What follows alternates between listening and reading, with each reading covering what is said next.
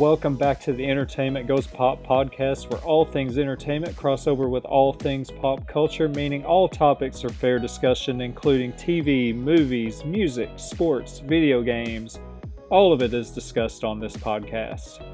On this week's episode of the podcast, 25 years since the premiere of Independence Day in theaters, the blockbuster hit movie, I'm going to go back and share some of my memories of one of my favorite movies of all time, Independence Day, and also go over some of the awesome things in this Hollywood Reporter article that was done about the movie, and also Big Brother 23.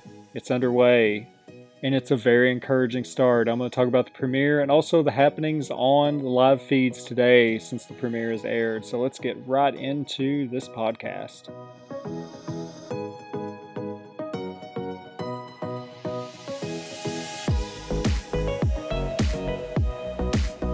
One of my favorite movies of all time, Independence Day, had its big anniversary this past week. 25 years, amazingly. 25 years since the release of that movie in the summer of 1996. Just a huge blockbuster movie. A lot of hype, had a lot of buzz going into it.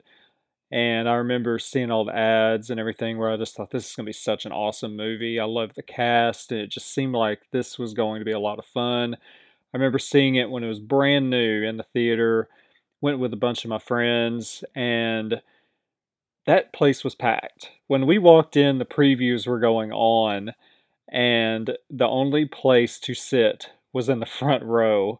And that's not somewhere you want to sit when you're at the theater. The front row is the last place you want to sit, but it was our only option. And I remember just how much we loved that movie, even though we were sitting on the front row. It didn't change anything on our enjoyment of that movie at all. I remember us being like laid back on our chairs with our necks back.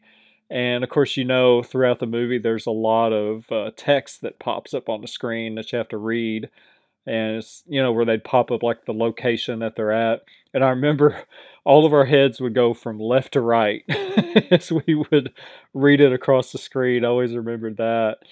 And it was just such a fun crowd to watch it with. I remember, if you remember the one, of course, you remember the scene where after the destruction happens, after the attack, the initial attack, and the the screen goes black, where that scene goes black, and then it comes back up, and you see the moment of like the destruction, and it shows the shot of the Statue of Liberty where it's on the ground, and it's just such a wild shot to see. And I remember the guys behind us, they were kind of cracking us up throughout because they were loving the movie. But I remember clearly when that scene popped up and they showed that shot of the Statue of Liberty, they go, "Oh, expletive." And we cracked up laughing in front of them. But I mean, it just goes to show how much that movie pulled you in and the effects of that thing, because those scenes in New York and Washington D.C. with that alien attack is just incredible to see, and just how impressive that looked. It was just like nothing that I'd ever seen in a movie. Just incredible, the work that they did on that. So beyond that, I mean, of course, the video came out, I think maybe that November, if I remember right. It was sometime like late fall. And I remember getting the VHS. I bought it on the day it was released. I do know that. And it went from my house to my friend's house. We would watch it over there. They would borrow it. I would watch it at my house.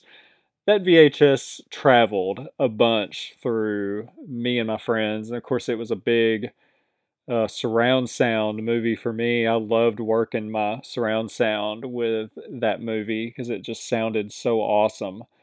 And just a movie that, goodness, it got so much repeat viewing, and we never got tired of it. I remember going to one of my friends, his cousin had like a projector set up in his house, and you put the video in it and it would project up onto the wall. And I just thought that was so cool. I was like, wow, this is awesome, because it was like the closest thing you could get to the theater experience again. It's like, oh, cool, it projects. It was just such cool technology at the time. And it's funny just how Independence Day, with that being such a blockbuster, was how it was working through technology of like working surround sound or projectors or whatever. It was just such a blockbuster. And I loved it. I still love it. Top five all time movie for me. And the Hollywood Reporter did an amazing article on this movie. They interviewed so many people. They interviewed Bill Pullman, Jeff Goldblum. They interviewed Roland Emmerich, Dean Devlin, of course, writer producer Dean Devlin, Roland Emmerich, the director, Randy Quaid, Vivica Fox. They interviewed so many people in this. And I just thought, I'm gonna go and kind of hit some highlights of this article and kind of talk about some of the things that were revealed that I did not know myself. So this was quite a good education for me, just on one of my favorite movies of all time. So let's talk about this article. Of course, if you want to read the full article, it's the Hollywood Reporter. It's called "You Can't Actually Blow Up the White House: An Oral History of Independence Day." And of course, the start of it talks about, as the beloved film turns 25, director Roland Emmerich, writer Dean Devlin, and stars Jeff Goldblum, Bill Pullman, Vivica Fox, Randy Quaid, and more look back at the battle to cast Will Smith, concerns over that famous Super Bowl ad, and a last minute reshoot to save the ending. The Super Bowl ad was interesting. That was something that they had to battle with, because in the Super Bowl ad, they were wanting to put the scene in there of the White House blowing up, which is of course, what the title of this article is referencing. And they really had to battle over that. And they eventually got their way. They got that in there, and it really got a lot of eyes on that movie. And they talked about how, there was a lot of pushback on it, but that the pushback wasn't warranted because it actually tested very well, and it got a lot of attention on that movie and a lot of hype leading up to the summer. And of course, again, this was a Super Bowl ad, so this is months before this came out. So this was something that really got attention on this movie right away. So let's talk about, right from the writers, producers, director standpoint with Devlin and Emmerich. They had talked about that when they were going to do this movie, they had heard that Tim Burton was shooting an alien movie as well that was very close to what they were doing. And if you're a big movie person, you're probably already thinking of what that movie is, Mars Attacks. That was the movie that was being released, and they started digging around trying to figure out when that was going to be released, because they were trying to get Independence Day out first. They didn't want to be behind Mars Attacks because Mars Attacks was a comedy. They didn't want to put out an alien movie like this intense, with it being a blockbuster, and they didn't want to be behind a comedy of an alien movie. So August of 1996 was when Mars Attacks was going to be released. So they put their foot down, like, we have to be out before this movie comes out. So as far as the script and everything itself, they auctioned the script off, and they said it was a battle between 20th Century Fox and Universal, and of course 20th Century Fox got it. Now, in that deal, this is a big thing. This is going to be something that played throughout Independence Day with the producing of this movie. In the deal that they made with 20th Century Fox, the negotiations were put in that the director had the last cut. Like, he had the law, basically, of anything like script wise or whatever. This is me, so very, very big thing. And you're going to find out, like, throughout some of this I'm going to tell you about, that was a major thing. I'm really glad they got that in there, considering some of the things you hear. So originally they said the studio, they wanted the movie out on Memorial Day, and they were saying that the name Independence Day wasn't testing well. And they were like, nope, not happening. It's Independence Day, and we're going to release it on Independence Day. It's not Memorial Day, it's Independence Day. That's the name of this movie. This is what we're going to do. And of course, later on, we're going to find out some more things that they tied to that to make sure to lock that thing down, too. So Devlin talked about that he wanted Jeff Goldblum from day one, and he also wanted the combination of Will Smith and Jeff Goldblum. And if you've seen this movie, Jeff Goldblum and Will Smith are so good in this movie. The way they play off each other, whether it's action, comedy, they're so good. Like, I can't imagine either of them not in that role. Just perfect casting. So here's the thing, the studio said, we don't like Will Smith. We don't want him in this role. We think he's unproven. He doesn't work in international markets. They also said, also adding that you cast a black guy in this part, you're going to kill the foreign box office. What? What? It's so Emmerich fought for Will Smith and he won that battle and he got Will Smith. And he even went as far as to say, I want Will Smith and Jeff Goldblum, so give me them or I'm going to move over to Universal because they keep calling me every day wanting this movie. And he said looking back that he didn't even think that was possible, but it was something that he could use for leverage and it worked. The leverage worked. Think about that. They didn't I got nothing. I've got nothing. And one thing I always notice, how many of these movies and TV shows have like suggestions and everything from higher ups that make zero sense and are worse ideas and bad ideas? It reminds me of like Back to the Future when you had that story where you had Sid Sheinberg, who was from Universal studio executive. He didn't like the title of Back to the Future, and he wanted to name the movie Spaceman from Pluto. I don't know if anybody's familiar with that story or not, but he sent a letter to Steven Spielberg that he didn't like the title. He's like, I think we should name it Spaceman from Pluto. Can you imagine Back to the Future named Spaceman from Pluto? But actually, what they did, if you're not familiar with the story, Spielberg, they were trying to figure out how to play this up, to where they didn't, I guess, just rip this guy. What they did, they sent a letter back, because they got the memo from Sid, and they sent one back saying, "Thank you for your most humorous memo of such and such date.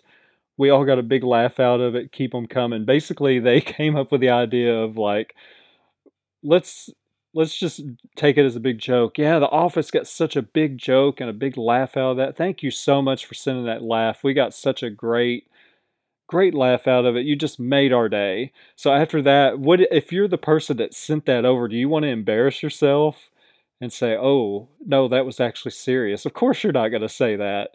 So that was just like another example. That's one thing I thought of with like this battling that you see that goes on. A lot of times these higher ups think that it's like, oh, this is great. This will be perfect. No, it's not. It's not great. It's not perfect. And it's really bad. Stick with the original plan. So, but there's a few things in here. And one of them was Will Smith. And man, Will Smith was just so good in that movie. I can't imagine it without him. He was just so great. Just awesome. And that was probably like, besides Fresh Prince of Bel Air, as far as I can remember, oh no, I think Bad Boys was first. Yes, Bad Boys was first. Right? Yes, Bad Boys was first. That was 95. And Bad Boys was a big hit too. So Will Smith had big momentum at this point. So Vivica A. Fox talked about in this article, she said that she auditioned 6 times to get the part, which is incredible. And she was so great in this movie too. I just thought she was awesome. On the production side, they talked about how the movie was filmed in Utah, it was filmed in Long Beach, and in New York.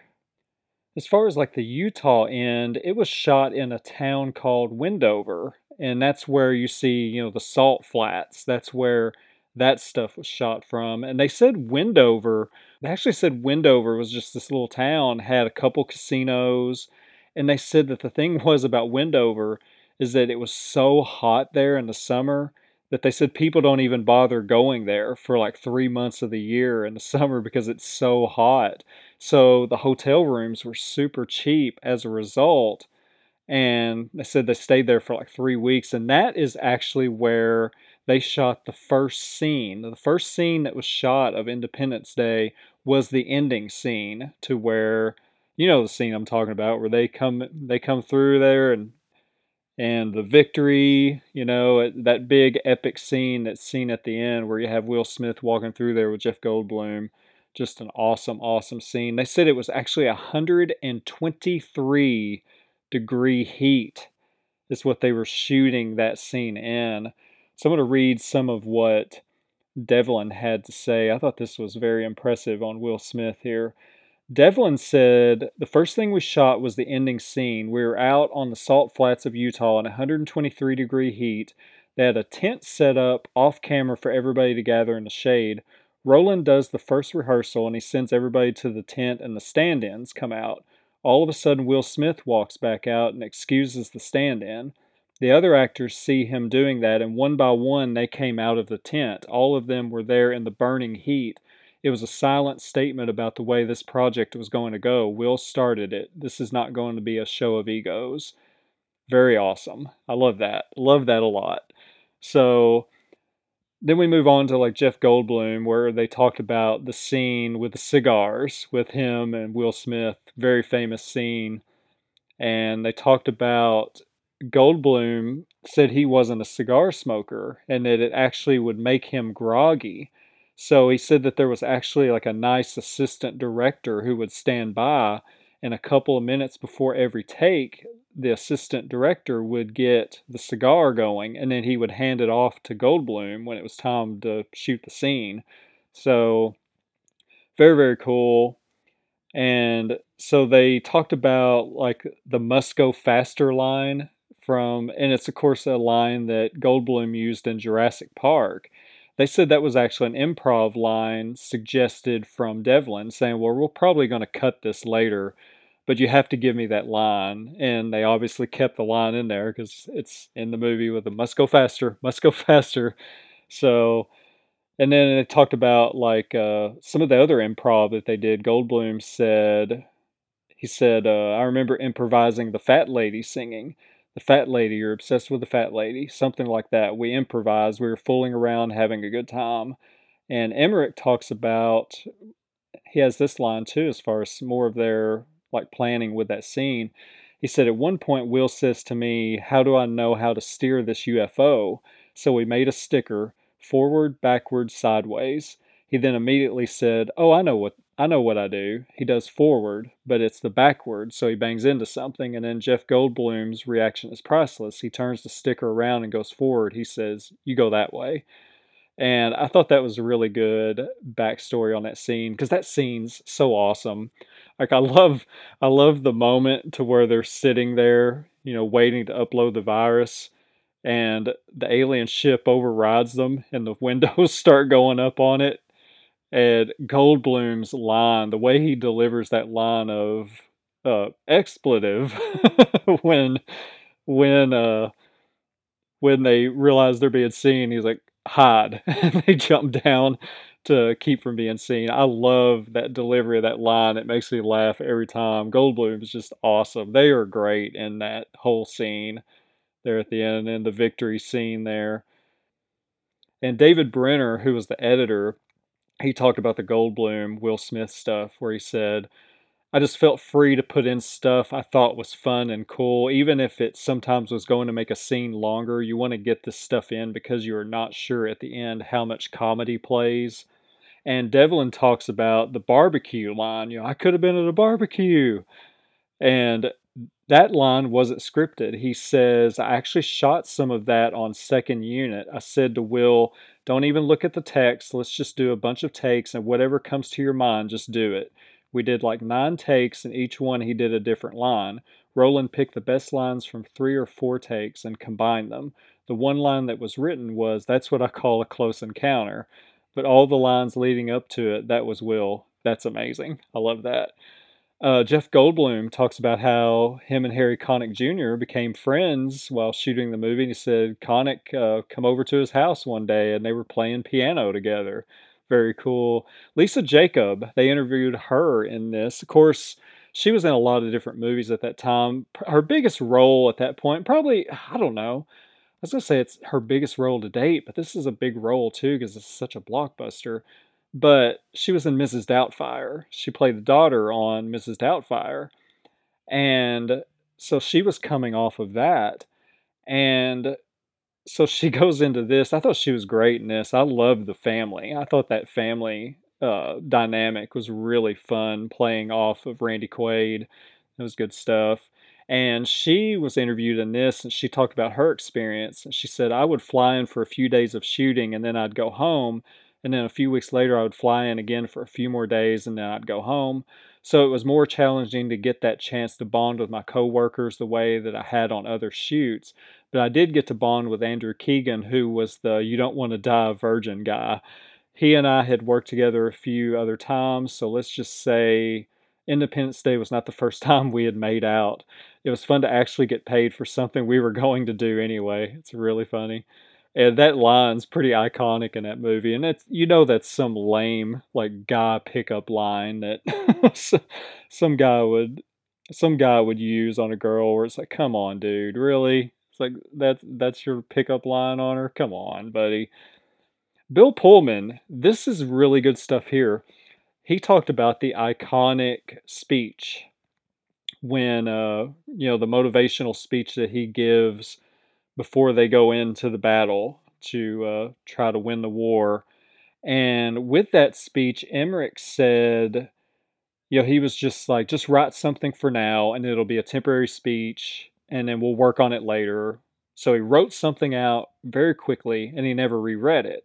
So Bill Pullman, this is what he had to say. We shot it really late in the night, maybe 2 a.m. I remember how good it felt to have a certain fatigue in it. The extras were tired, the ADs are tired, that fatigue can spread. And then I just thought, this is good. It really feels like we need to get everybody roused up a little bit and get ready for the fight. Devlin says in this interview, I was in a production office and they told me that they were about to start shooting the president's speech. I literally panicked. Oh no, I never rewrote the speech. Bill Pullman talked about, he said that he had a collection of CDs called 100 Great Speeches, and he talked about the one that really shook him that was on that collection was Robert Kennedy's speech after he had found out that Martin Luther King had passed away. Devlin said he came running down to the set to work on the speech, and Pullman was already rehearsing with the extras, and that the extras loved the speech that he had just scribbled down real fast. So Pullman, and here's what he had to say in this interview where he's talking about the speech. There was a little hitch in the beginning of Robert Kennedy's speech, something like, "Can you lower those signs?" Some little moment he was dealing with, just trying to get people's attention. I told Dean and Roland, we should have trouble with the mic working. Something like that, a little feedback, just trying those things like that. Just trying those things that happen that you have to forbear before you start, which is, of course, leading up to the line, where he grabs the mic and he's like, "Good morning," and then "good morning," and it finally goes through. So I knew what he was talking about immediately when he was mentioning that line. Devlin said, we were in the middle of a war with the studio over the title, going back to that. And because the studio wanted to name the film Doomsday, so I ran in and said, change the last line to "Today we celebrate our Independence Day." That's the only change to the speech that happened. So Brenner, the editor, he said, I put that together, and Dean and Roland were like, this isn't changing. Some scenes you want to use temp music to help you communicate the emotion, and that was one of them. It was a piece from Apollo 13.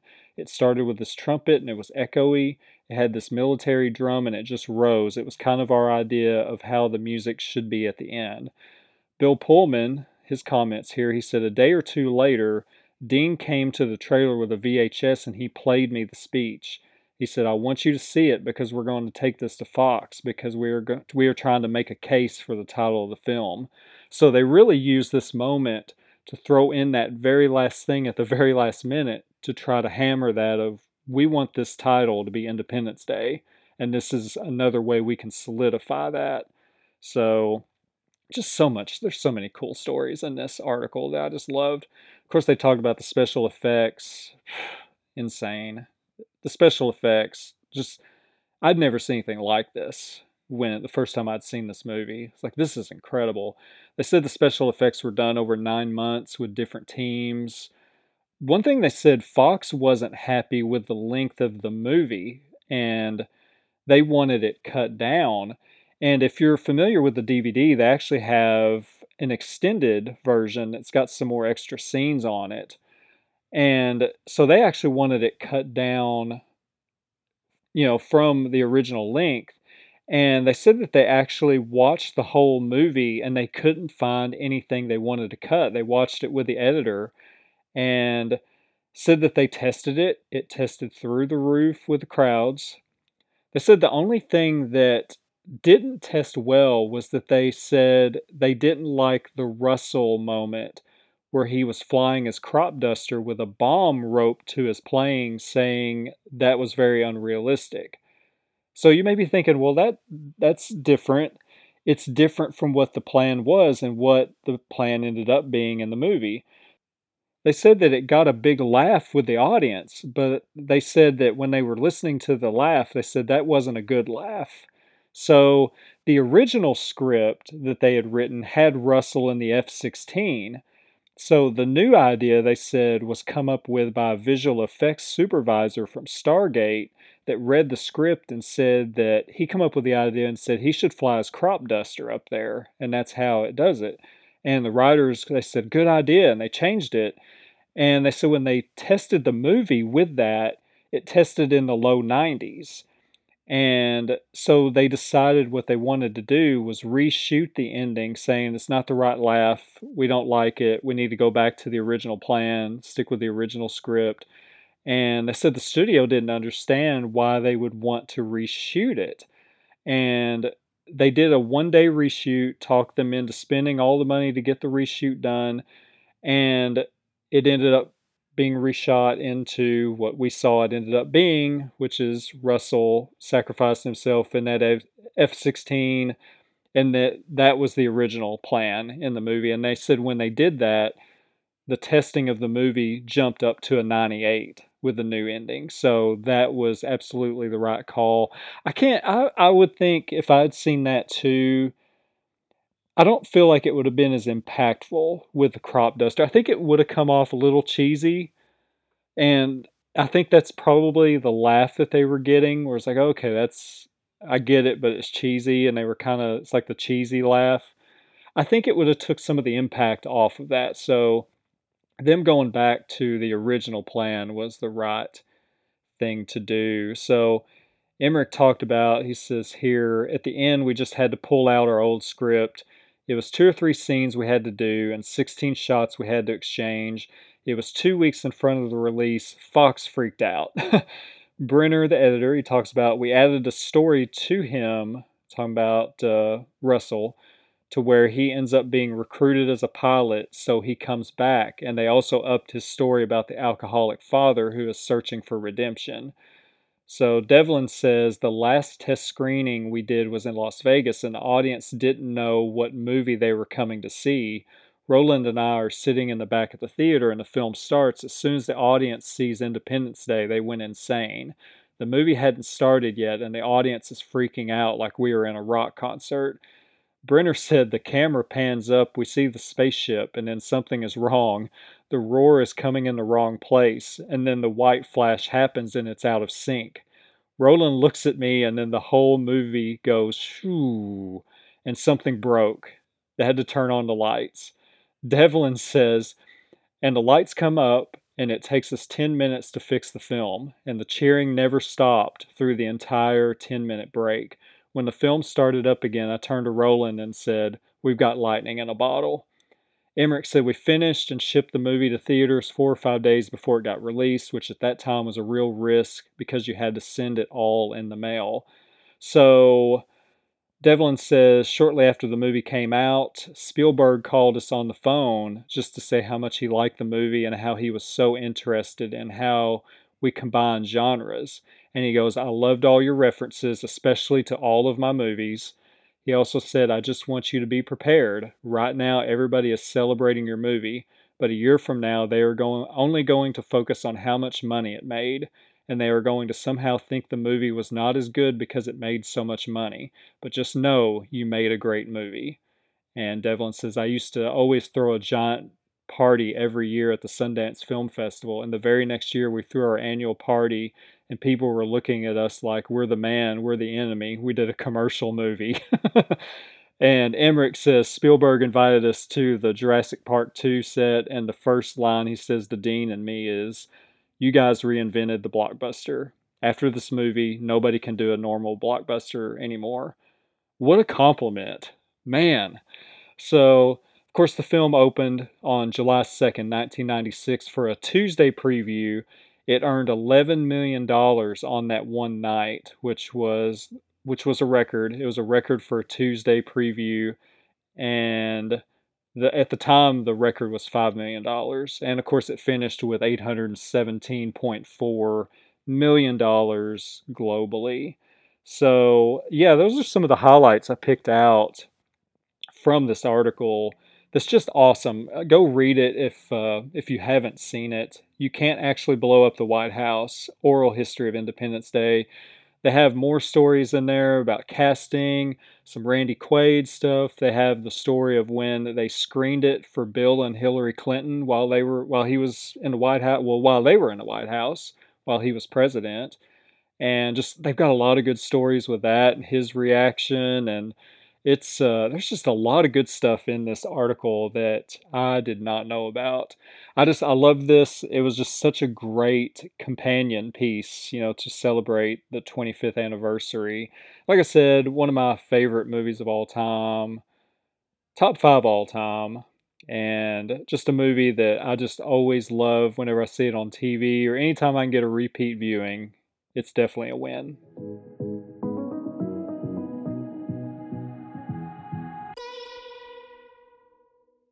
We were off and running. Big Brother 23 premiered last night on CBS. A strong premiere. I really enjoyed the premiere last night. There was a lot going on. I liked the twist. I thought it just paced very well. There was a lot going on. I like the cast so far. They really are giving off a great first impression. And yeah, I mean, I really can't ask for a better start for this season.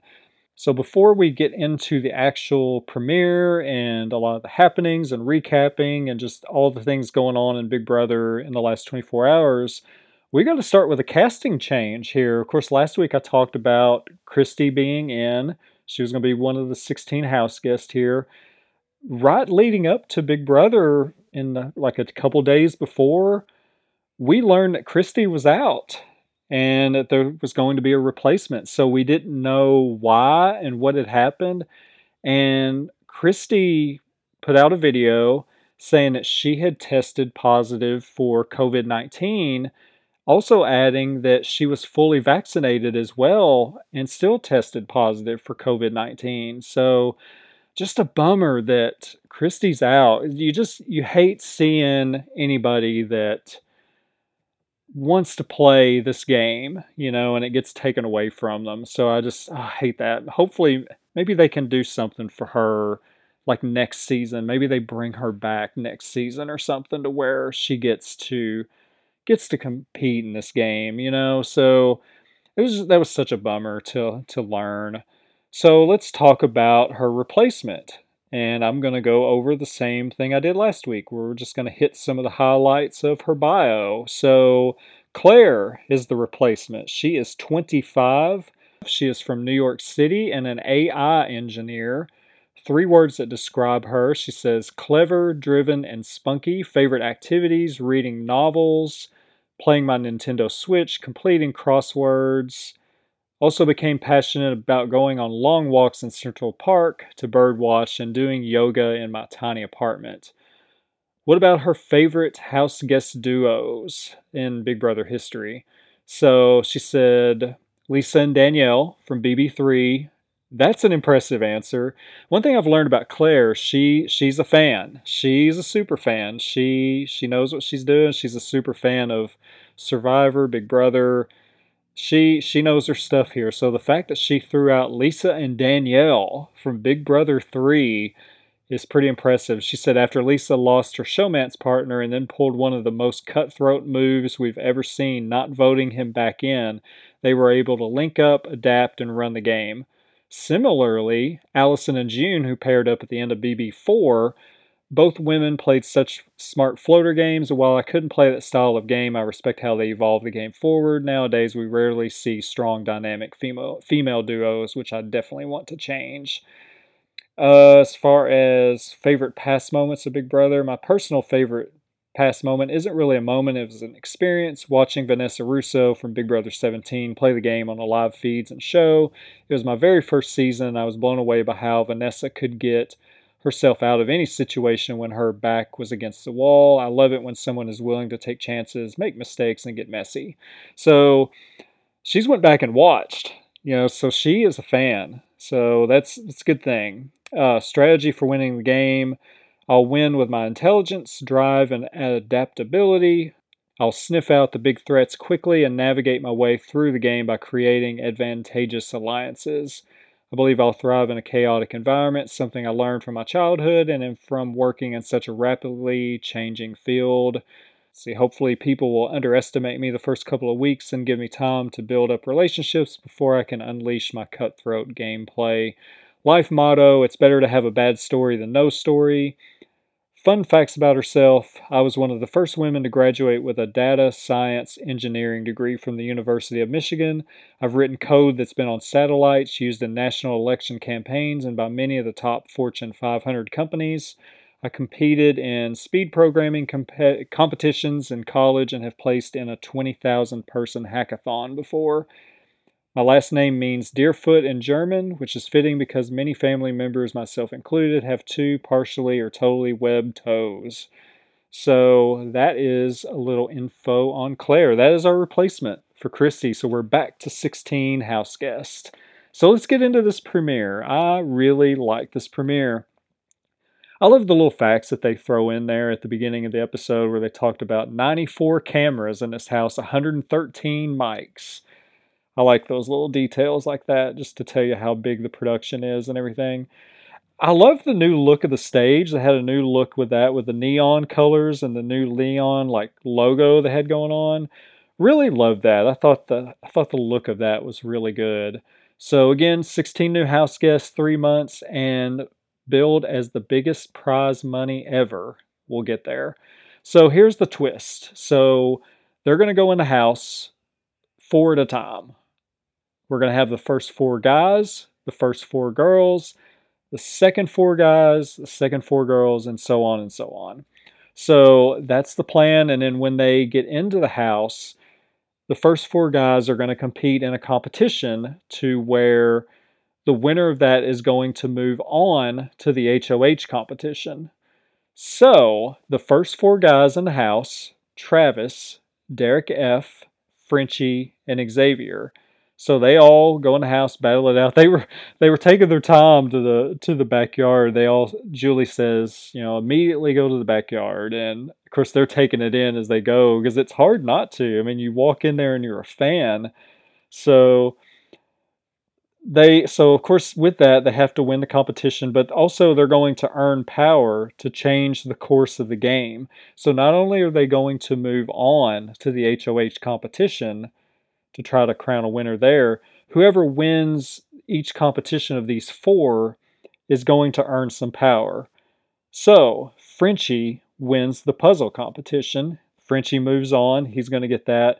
So the first four girls that move on, of course, while I'm talking about one thing I really liked, I liked Oz's thing with her. One thing I will talk about the video packages, because this is where I'm going. I thought the video packages of the house guests were so good. These were some of the best like house guest video packages that they've done in years because they're always so cheesy and overproduced to where they're just really annoying to watch. These felt more real. I don't know if it's like a different cast, with it being a different cast and like style, or if it's the way that they were producing it. I don't know what made the difference, but it was so good. I really enjoyed the video packages. I felt like I got to know them even more. We learned more. Of course, we'd gotten all the preseason stuff, but we learned even more. And we learned that Ozza again is pushing the no showmances. She's like, no, no, no, no showmances. Like that a lot. So the first four girls in the house were Ozza, Alyssa, Brittany, Whitney. And so they were doing also, this was a nice touch too, and of course it got a pretty big reaction online because it was a live move-in. The premiere was live. We were watching them move in live, and they were rolling these video packages in a little screen on the side with them sitting in the diary room, and of course people online are like, "What? What is this madness?" This is the live move-in. So, which I get, it was funny, but you have to remember it's like the diary room. There's basically a back door to the diary room. I mean, how many times whenever somebody's in trouble, they're just like, "Yeah, don't even sit down, just keep walking," and they escort them out the back door. So we do know, and I get it, but it's just picking at it a little bit. I think people were kind of, but they were having fun picking at it. So we got that, and then one thing Ozza was talking about is that she said she does not want to win the first competition because she wants to target whoever wins the first competition. I like that a lot. So, of course, this competition, I didn't say it at the time, but this was like a puzzle competition that they had going. Whitney wins this one out of the four girls. So we get to the next one, next four guys. It's Christian, Derek X, Keelan, Brent. Christian wins this competition, and he had a great strategy for this. Everybody else was doing the puzzle thing, like trying to fit the pieces and trying to do it that way. He laid his puzzle pieces down on the ground, sorted them, got them in order, and then put them in there. And he did it on like his only attempt. He was the only one that even attempted to win this, where he had it. So he was fast. He was great. So Christian wins, moves on. And the only thing I was kind of bummed about as this was going on, you could see upstairs, up in the balcony there in the backyard, where the ones that had already competed, they were all up there talking. And of course, we're not seeing that interaction. And I thought, man, I'm kind of bummed that we're not getting that because I want to hear that first interaction up there. So that was the only thing that I was kind of bummed with. Next four girls was Sarah Beth, Hannah, Tiffany, and Claire. So Tiffany, they brought her video thing up, and hers was very different from Oz's. Tiffany said, "I plan on winning everything. that's my that's my strategy." So Claire wins this one. She won it on her second attempt. So after we get all that done, all of those compete, and then this gives us the first twist of this season.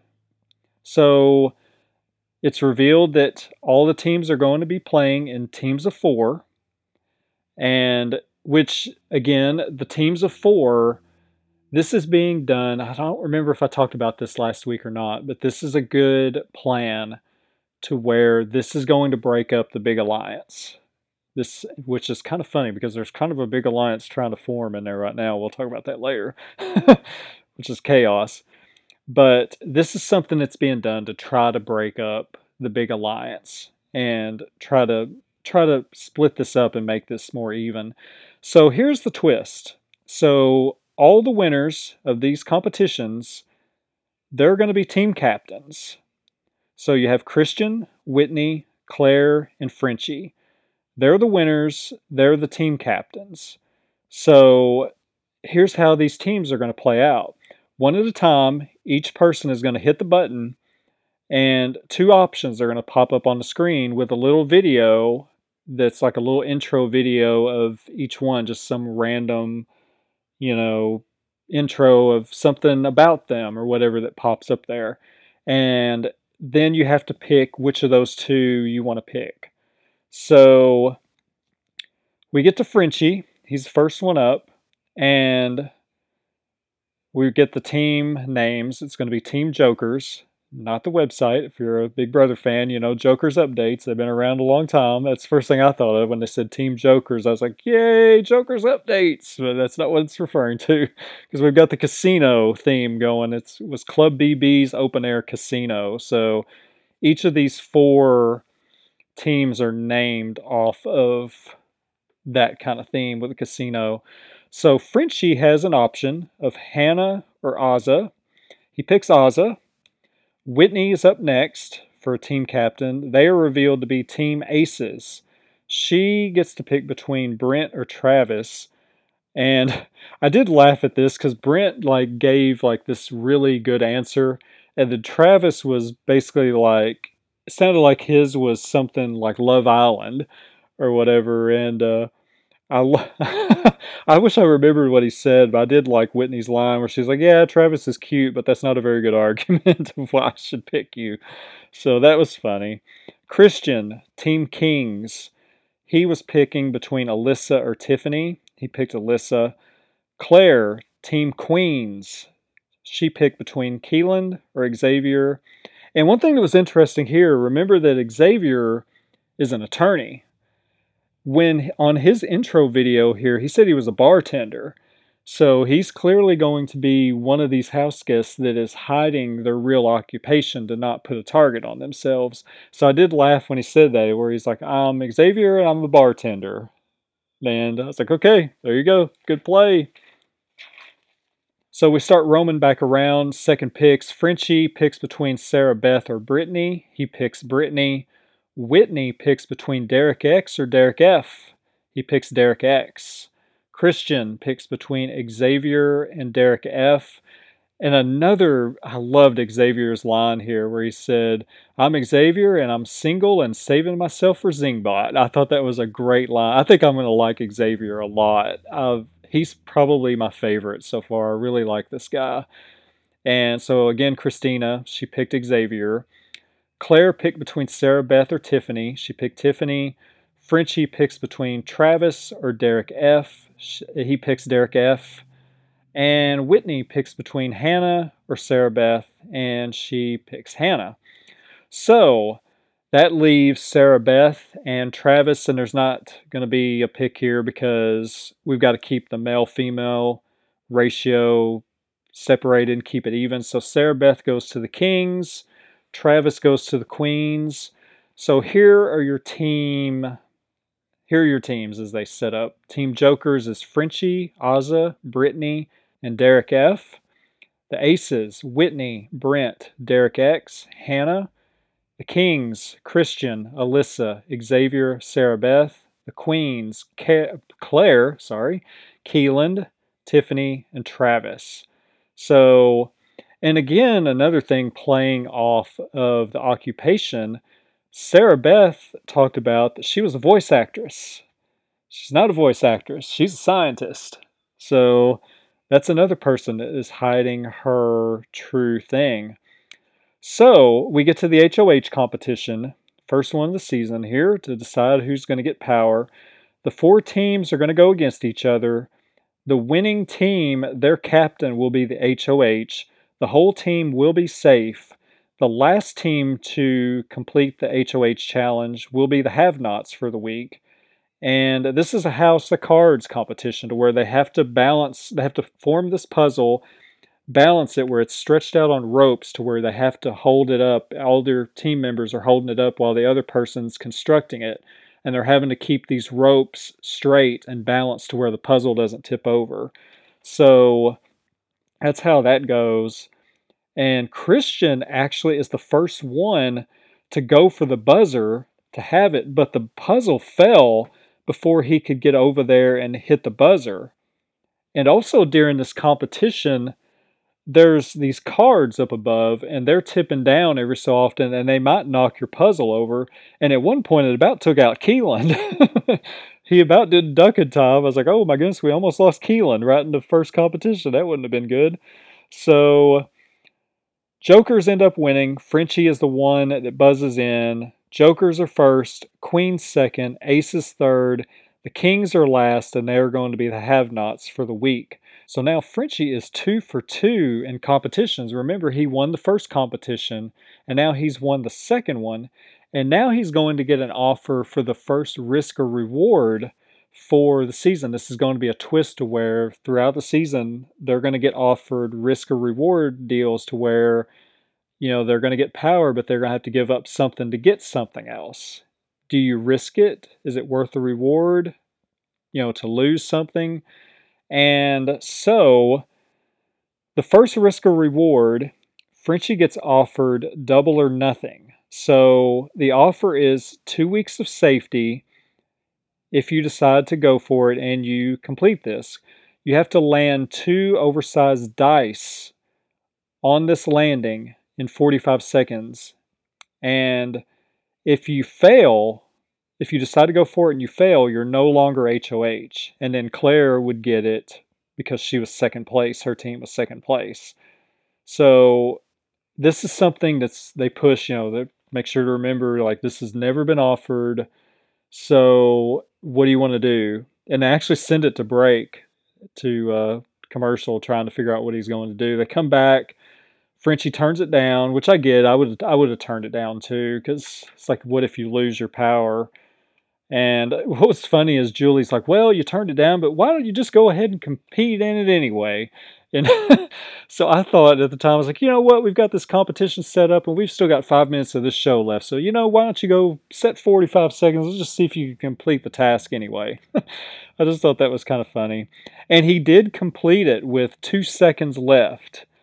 And there's been a lot of debate among the fans on whether you would want to actually show that you could have completed that. So, and then with Frenchie, even though he didn't go for it, that still showed he was 3 for 3 on competitions.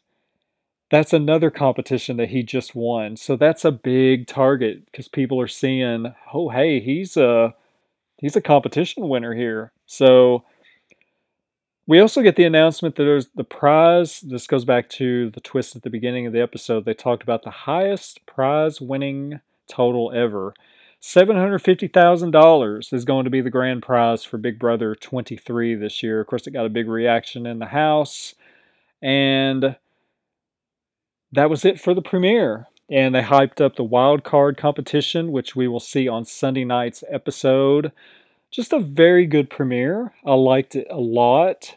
So what we're going to do now is we're going to move into the happenings in the house since the premiere happened. We're going to talk live feed stuff. This is going to be spoilers.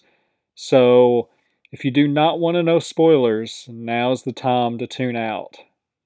So the live feeds went live about 11:30ish last night on, as far as here, Central Time. And it was mostly just a lot of getting to know. It was that kind of thing going on, just real laid back, calm, just chilled atmosphere in the house. Seemed like everybody was just getting along, really enjoying getting to know one another. A lot of game talk. There was a lot of game talk going on, and Frenchie got his HOH room. The only thing that we've seen really conflict-wise is apparently Derek X and Whitney are not fans of one another, so I don't know. I guess something must have happened between them. It didn't sound like anything major, but there's just something. It didn't sound like anything major at all. It just sounded like there's something rubbed both of them wrong. They had some kind of interaction that I guess maybe before the feeds come up that they just didn't click. I don't know what that was about. So maybe we'll see that on the next episode. We have an alliance trying to form. The Slaughterhouse is an alliance that is trying to form in the house, and it's getting bigger and bigger by the hour. They keep adding more to it. So, and the thinking on the Slaughterhouse Alliance name is that they even talked about if we're going to name an alliance that this has got to be like no remorse kind of moves where we're just going after people and taking them out with no remorse, no care. And so that's kind of been the joke today, like among BB Twitter, is like the addition of how many people keep trying to get added to this alliance. I liked, I think it was Reality BBQ today. They said they posted said I think I've even gotten asked to be part of this Slaughterhouse Alliance today. Thought that was a good line. So that's going to be something to follow. So we do kind of have a big alliance that's forming. I don't know how it's going to work because it's like you've got people like, well, let's add this person. Well, let's add this person. Can we add this one? And so I don't know. We'll have to see how that continues. One thing that really encouraged me last night, I was watching the feeds there in the HOH room with Frenchie, and there was a lot of great, like, Big Brother history talk, including previous seasons, live feed moments. They were talking about live feed moments, and they were talking about Big Brother Canada and talking about Ica. And as I was watching this, it was such a breath of fresh air to where I thought, okay, this is good. These are fans. These are fans. They're not people that have, where we get these house guests every year that it's like, oh, I've seen a couple episodes of Big Brother. I'm a super fan. I love Big Brother. I've seen 2 episodes. It's that kind of thing. But these are fans. So just hearing them talk, and then the fact that they knew Ica, I was like, oh, this is great. They know who Ica is, and they know Big Brother Canada, and that tells you that if you're a Big Brother fan and you're watching other countries' Big Brothers like me, you're fans, and so that was very encouraging for me. One thing I noticed, Sarah Beth, earlier today, she was talking to Xavier in the bathroom, and she was talking about her voice acting, and she was just going on this big story about like her voice acting career and how she does it and blah blah blah. And I just laughed because I knew she was lying. It's like I knew she wasn't a voice actor; she's a scientist. But she was so good with like her lying and just how great she was telling the story to where I was even nodding my own head as I was listening to her, like, yeah, okay, sure, uh-huh. Like, yeah, this she was selling it that well. I'm like, I'm agreeing with her on everything she's saying about her voice acting career that she doesn't actually have. So kudos, girl. That was very well pulled off. Good job, Sarah Beth. That's gonna be interesting to see how she can continue to pull that off. And then you've got Xavier, who's she's telling this story to, and Xavier's lying about being a bartender. So you've got two people lying about that are talking that are currently lying in a house about their occupations. Very funny. And so just some random things as far as like the production wise of the feeds.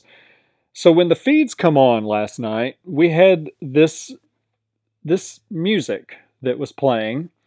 It was very short. It just had the same lyrics over and over. I'm looking to pull up here it is. Turn it up. Yeah, we're going to celebrate. Loud enough? Yeah, until the roof shakes. Turn it up. And loop that over and over and over and over and over and over. This went, I'd say the loop was maybe 45 seconds. I don't know. All it had was a chorus. There was nothing else to the song except for like this upbeat, like party type song. And those were the lyrics that just repeated over and over. It drove the live feeders crazy in less than 12 hours to where even last night, even by like 2 o'clock in the morning, people were like Melissa Denny posted a picture or she posted a meme on her Twitter from RHAP.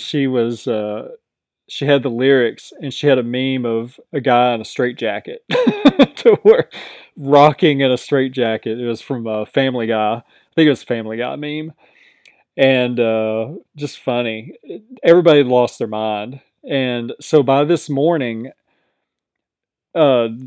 by this morning the song was gone and we were back to the Big Brother theme song that usually plays when the feeds cut, whenever they've got to cut the feeds in the house and they need to put up something. We used to call it front of the house because they'd cut to like the front of the house. Then it was the fish. They said cut to fish, and they'd show like the fish tank. So yeah, this song drove everybody crazy. So we're back to the generic Big Brother theme song. I don't know if that was the plan all along or if they just listened to the feedback on Twitter and that Big Brother fans were losing their mind or what. But we had that, and then there was another funny moment when I was watching the feeds and I'm listening to Brent and Frenchie talk, and suddenly there's a British guy that pops up on the TV and he's talking about a castle. And it's like, what just happened? And it was pretty funny, the reactions to that. Amon Edwin, RHAP, I laughed at his post where he said, now what in the BBC is going on these here feeds? I thought that was funny. But it was all of a sudden, we're just listening to this conversation. All of a sudden, there's a British guy in front of a castle talking about like it was like a home decor show. I don't know what it was. So that was on for probably 2 minutes, and then it cut back to the feeds. But it was a pretty funny moment to where it just caught us all off guard. Like, what just happened? What is going on? So other than that, as far as like the feeds have been down as of right now, as I'm recording this, the feeds have been down for a while. As I'm assuming it's the wild card competition that's going on. Again, if you're not familiar with Big Brother, we rarely see competitions on the feeds. The only thing we typically see is if there's an endurance HOH competition that takes place on a Thursday night. We'll occasionally get to see those, but any other competitions, they shut the feeds down so we don't see them. And it gives us all time to just go chill out for a while. And so as of me recording this, wild card competition is taking place, and we don't have the results yet. So that is it for the Big Brother premiere night. Just very encouraged. I like what I see. I've liked what I've seen on the feeds. They just seem like a really like respectful group, and just I don't have anything bad to say about any of them. I've enjoyed them. I've enjoyed the first 24 hours of Big Brother, and so I'm just hoping this is good. So hoping this is going to be a good thing. So Big Brother 23, night 1, we're underway. So that is it for this week's podcast. Take care. God bless. Thank you for listening. Have a great week.